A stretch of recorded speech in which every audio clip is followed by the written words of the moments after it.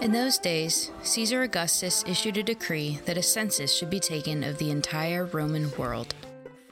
This was the first census that took place while Quirinius was governor of Syria, and everyone went to their own town to register. So Joseph also went up from the town of Nazareth in Galilee to Judea, to Bethlehem, the town of David, because he belonged to the house and line of David. He went there to register with Mary, who was pledged to be married to him and was expecting a child. While they were there, the time came for the baby to be born, and she gave birth to her firstborn, a son. She wrapped him in clothes and placed him in a manger, because there was no guest room available for them. And there were shepherds living out in the fields nearby, keeping watch over their flocks at night. An angel of the Lord appeared to them, and the glory of the Lord shone around them, and they were terrified. But the angel said to them, "Do not be afraid. I bring you good news that will cause great joy for all the people. Today in the town of David a Savior has been born to you. He is the Messiah, the Lord. This will be a sign to you. You will find a baby wrapped in clothes and lying in a manger." Suddenly a great company of the heavenly host appeared with the angel, praising God and saying, "Glory to God in the highest heaven, and on earth peace to those on whom his favor rests." When the angels had left them and gone into heaven, the shepherds said to one another, "Let's go to Bethlehem and see this thing that has happened, which the Lord has told us about." So they hurried off and found Mary and Joseph and the baby who was lying in the manger. When they had seen him, they spread the word concerning what had been told them about this child, and all who heard it were amazed at what the shepherds said to them. But Mary treasured up all these things and pondered them in her heart. The shepherds returned, glorifying and praising God for all the things they had heard and seen, which were just as they had been told.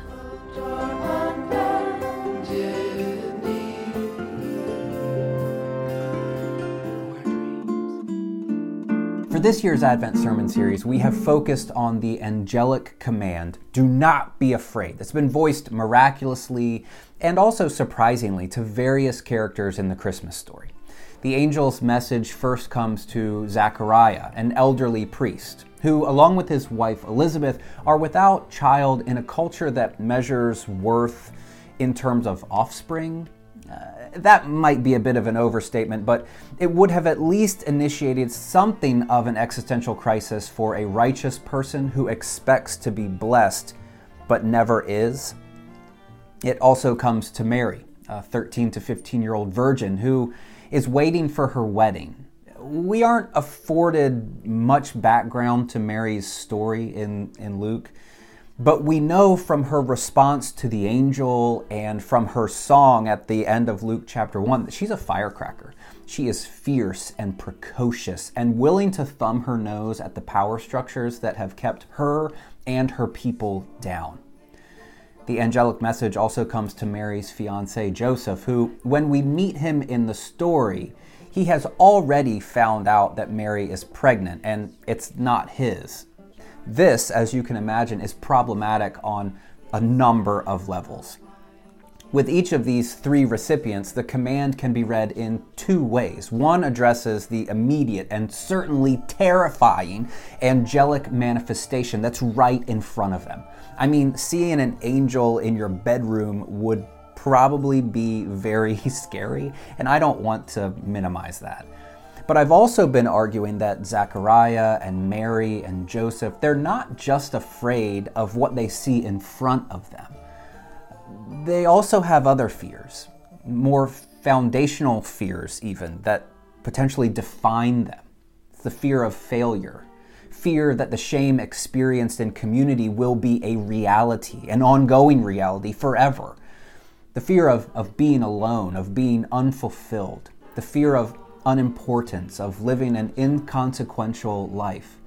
The fear that comes with relationships. Am I enough? Is my love enough? Will it stand the test of time? Fear of rejection, of the unknown, of not having a plan, of not having next steps. Perhaps this is all just my own reading in, but when we consider these characters, they are all facing something. So when the angel announces, "Do not be afraid," it's easy to hear something more than the obvious in those words. In this week's story, we meet another cast of unlikely characters who are, this time, visited by a single angel followed by a whole host of angels. The recipients of the angelic message are, of course, shepherds living in the fields, guarding their sheep at night. For us, some 2,000 years removed from the first Christmas, we are unsurprised by their inclusion. You may have already known who we were going to talk about this week before we even got to the scripture passage. Linus told you about it years ago when he famously informed Charlie Brown what Christmas is all about. For Linus, a monologue of a few of the verses that were read earlier, Luke 2, 8 through 14, that's enough to explain what Christmas is all about to his friend. Christmas is shepherds and angels. It's the familiar line, "Don't be afraid. Look, I bring good news to you, wonderful, joyous news for all people." Side note, I'm reading from the Common English Bible, so if some of these phrases sound a little bit weird to you, good. I want it to be something that is jarring, but that's the reason why it's not as familiar as you might have known. For Linus, the true meaning of Christmas is all of these things, which lead to the message of a Savior's birth, of the Messiah's birth. And Linus is largely correct, though my inner nerd wants to tackle so much of this story's ambiguity: the where, the when, the why, the how. The how in the world do you deal with the miraculous, Linus? What about all the discrepancies between Matthew's version of this story and Luke's version of this story, Linus? Can we get a monologue on that, Linus? Now, when we pump the brakes a little bit, you and I can talk about these textual issues on another day. But even if we take Linus at his word, even if we focus on just these few verses, I'd like to call our attention to one key feature in the story that I think is often missed. It's missed for a number of reasons, least of which is our familiarity with Luke 2, or better, with Linus's citation of Luke 2 in the Peanuts Christmas special. It's also due to our conflation of the Bible's Christmas stories. And by that I mean we take everything that Matthew says about the birth of Jesus and everything that Luke says about the birth of Jesus, and we just mash it all together. Now, think of a normal Christmas pageant. Okay, you've got kids dressed up as sheep and cows and maybe some camels, other barnyard animals. You've got Mary and Joseph. These are the pious, very prettied people in the community playing these roles. You've also got a baby that's wrapped up and laid in a manger, which remind us ourselves here, a manger is basically a feeding trough for animals. This is usually going to be a toy baby unless you have just had an infant born in your community in the last 6 to 9 months, which count yourself blessed if that's the case. You've got hay, you've got angels, and the angels are wearing their traditional white bed sheets with a hole cut at the top, and they've also got some sparkly halos that are attached by a coat hanger somewhere to the back of their neck. And you, of course, have wise men and you have shepherds. But actually, the wise men are only found in Matthew's story, and they don't seem to visit the baby anytime soon after his birth. And the shepherds, they're only found in Luke's version of the story. Okay, so I know. Remember when I said that we could talk about the nerd stuff on a different day? Well, I lied.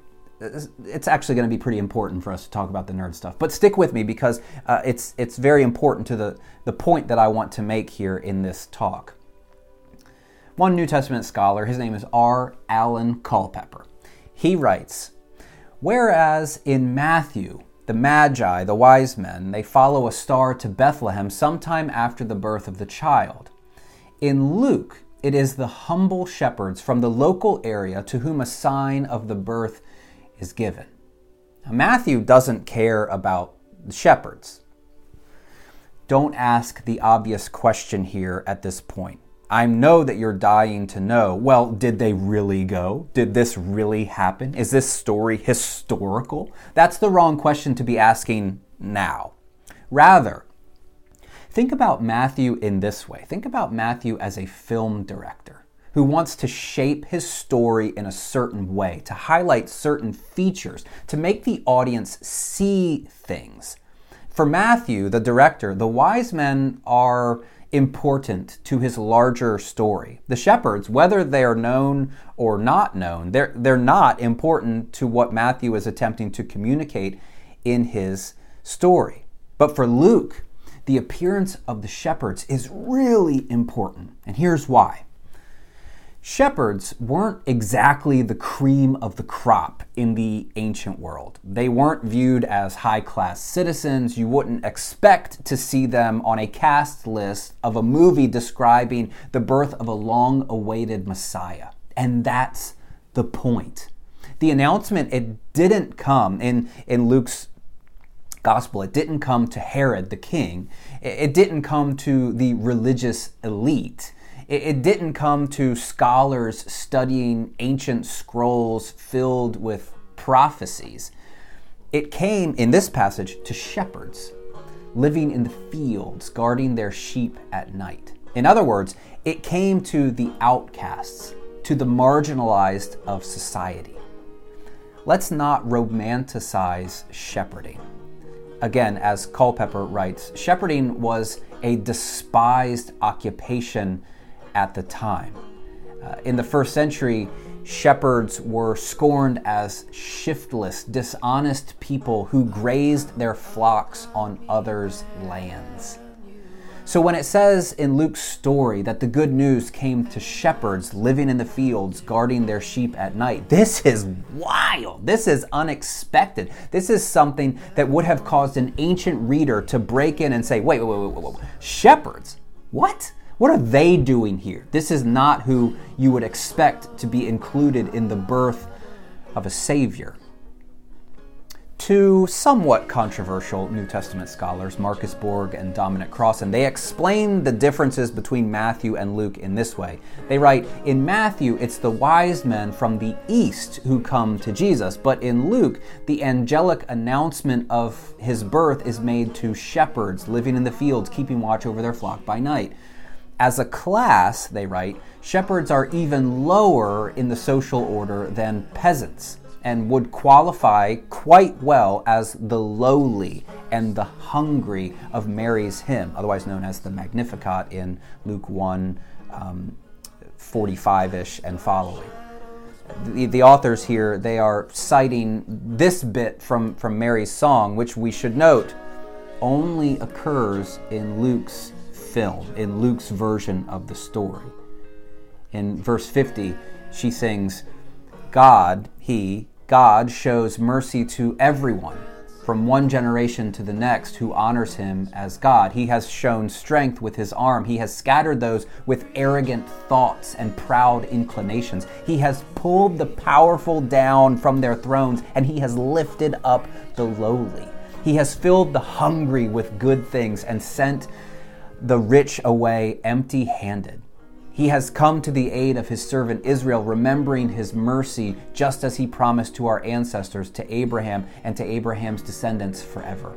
In Mary's song, there's this theme that's developing. It's a theme that follows who this divine message is for. And she announces quite clearly it's for everyone, but she also notes that it's for the lowly. The proud will be brought low. Those in power will be brought low, and the lowly will be uplifted. The hungry will be filled, and the rich will not. So we've got Mary, and we've got her song, and we've got these shepherds, and each of these things is telling a story in Luke's gospel. And let's see where it goes, because this is fascinating. Some 30 years later, after the birth of Jesus, he's no longer wrapped in swaddling, snuggly clothes, laying in his horse trough bed. This is after also he has been baptized by John the Baptist, after he's been tempted in the wilderness. And these two events in all of the Gospels, they seem to symbolize the beginning of Jesus' public ministry. So for Luke, this is the first thing that Jesus does when his story really gets going. And this is absolutely brilliant. The first thing that Jesus does in Luke's gospel is he preaches the good news. Now, more specifically, he preaches the good news to the poor, to the prisoners, to the blind and the oppressed. He picks up these themes that Luke has emphasized at the beginning of his movie, at the beginning of his story. Luke retells this episode of Jesus' life where he goes to the synagogue in his hometown of Nazareth. It reads this way: Jesus went to Nazareth where he had been raised, and on the Sabbath he went to the local synagogue as he normally did, and he stood up to read. The synagogue assistant gave him the scroll from the prophet Isaiah. He unrolled the scroll, Jesus did, and he finds the place where it's written. He goes to a specific passage, and this is the passage from Isaiah. The Spirit of the Lord is upon me, because the Lord has anointed me. He has sent me to preach good news to the poor, to proclaim release to the prisoners and recovery of sight to the blind, to liberate the oppressed, and to proclaim the year of the Lord's favor. And it says that he rolls up the scroll, gives it back to the synagogue assistant, and he sits down. Meanwhile, every eye of every person is fixed on him. And Jesus begins to explain to them, which could happen in a synagogue sort of scenario. You can go and you can read the text and you can choose to interpret or not interpret. And Jesus begins to provide an interpretation, a fascinating one. He says, today, this scripture that you all know, that is very well known in our community, the scripture that foretells a moment in the inbreaking of God's kingdom. Today, this scripture has been fulfilled just as you heard it. Now, for anybody that's spent any amount of time with me, you've heard this passage, you've heard this portion of the sermon 27 times over the last 7 years of TRP's brief history as a church, but it's so fascinating to me, and it's something that usually isn't taught in other places. So just buckle in and hear me here. The placement of this story at the beginning of Jesus' ministry is unique to Luke. This story is included in Matthew's gospel and in Mark's gospel. It's not included in John's gospel, but that makes sense because John's a weirdo and he does his own thing. But this story for Matthew and Mark, it's not that important. It's buried later on in Jesus' ministry. It's not the first thing that he does. It's just part of the larger story. But what Luke has done is he's taken this text, plucked it out of its probable chronological placement. This isn't really the first thing that Jesus did, but for Luke, he wants to take it and place it in the beginning of his story on purpose to tell us something about Jesus and about his gospel. And it's the same thing that we've been hearing intoned in Mary's song, and the same thing that has been intoned through the inclusion of the shepherds in the birth story. Luke is saying this message, this good news, this announcement that the Savior is here. It's not what you expect. It's for everyone. And sadly, that revolutionary message has become too familiar for us. Maybe worse, it's become distorted. When we think about fears, which this entire sermon series has been about, one of the biggest fears that we have, I think, is potential disappointment of the divine. Failure to measure up in God's eyes. A fear maybe even of exclusion. A fear of going to hell when we die. Many of us are afraid that we're not good enough for God, that we aren't holy enough to be called a child of God, that we aren't loved or accepted as we are. And all of this makes sense because that's what we've heard our entire lives. In many churches, the gospel begins with an admission, supposedly, that from the womb, before we have drawn our first breath, that we are at enmity with God. We are enemies of God, that we are liable to punishment. Actually, it's more than that. It's that we deserve punishment upon our entering into the world. We are programmed, in other words, to view ourselves and everyone else as already excluded, and excluded from the very beginning. And we're programmed to view God as the excluder. The good news that we are told is that Jesus took on all of our unworthiness so that we could be included eventually, which is great. But we're still left thinking how miserable we are as humans, how sinful and how broken we are. So I think we live in this constant state of the fear of judgment, of God really figuring us out.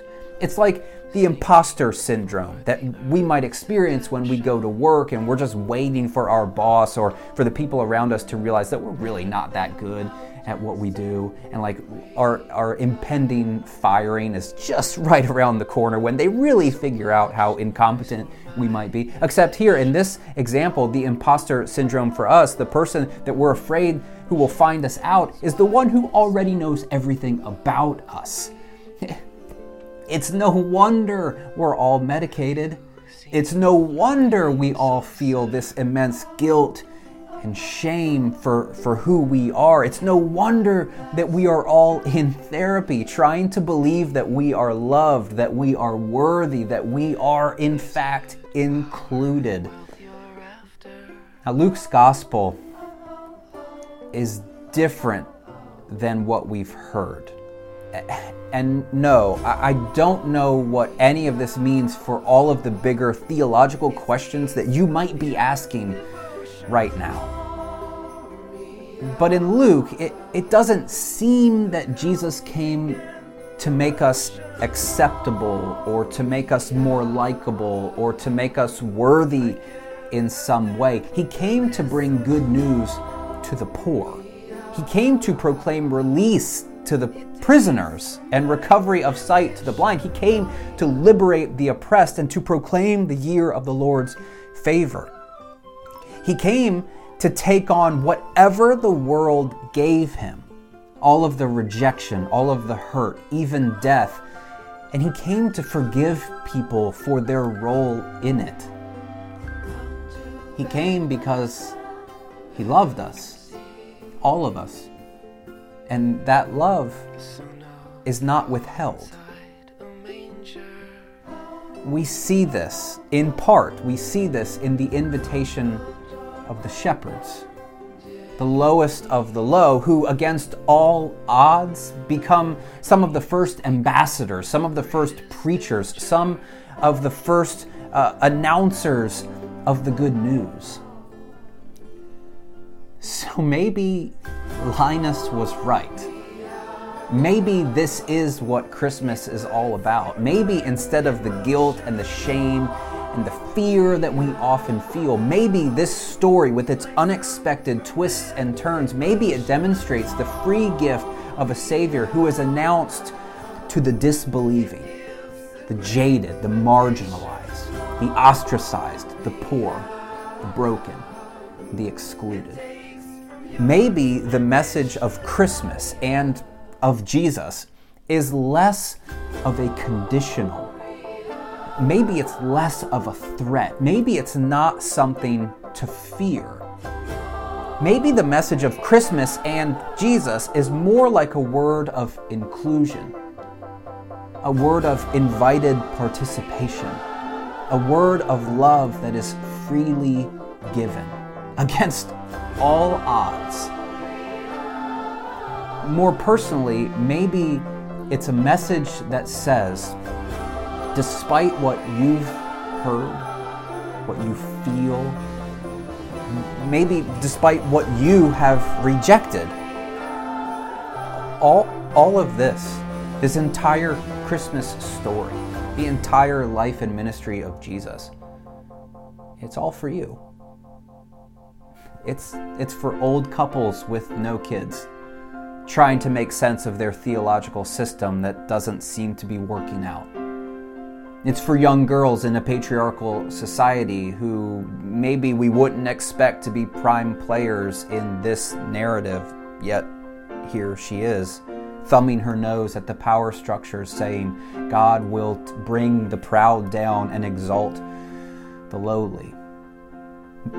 It's for righteous men who, like Joseph, can go against the law and the expectations set upon him to be merciful to those in need of mercy. And it's for shepherds who have been ostracized, who have been demonized by the community, who have been viewed in a certain way as unworthy. So in light of all of this, fear not, TRB. This wonderful, joyous news is for all people, and that includes you.